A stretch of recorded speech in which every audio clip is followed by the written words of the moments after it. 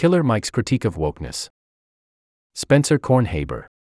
The rapper discusses his new album, meeting with Georgia Governor Brian Kemp, and embracing conflict in politics and all walks of life.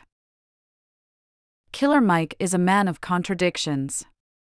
He has campaigned for Bernie Sanders and rapped about celebrating Ronald Reagan's death. He also supports gun ownership and speaks warmly about Georgia's Republican governor, Brian Kemp. Years ago, he renounced the Christian faith he was raised with, but his first solo album in a decade, Michael, whose cover is a childhood photo of Mike, adorned with devil horns and a halo, is laden with gospel choirs and biblical references.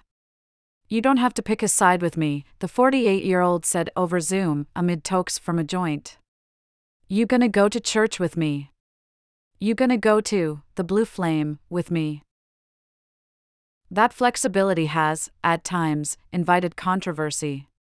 Last year, a HuffPost column referred to the rapper as more politically dangerous than Kanye West because he'd praised Kemp's outreach to black constituents while the incumbent governor supported policies that Democrats say make it harder for those constituents to vote.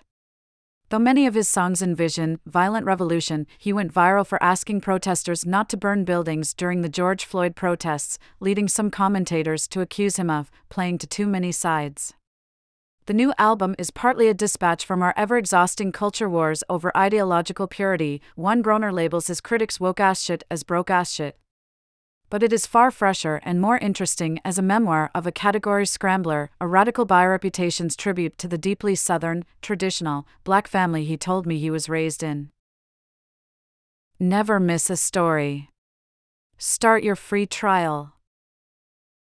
Uncompromising quality. Enduring impact. Your support ensures a bright future for independent journalism. Get started. Already have an account? Sign in.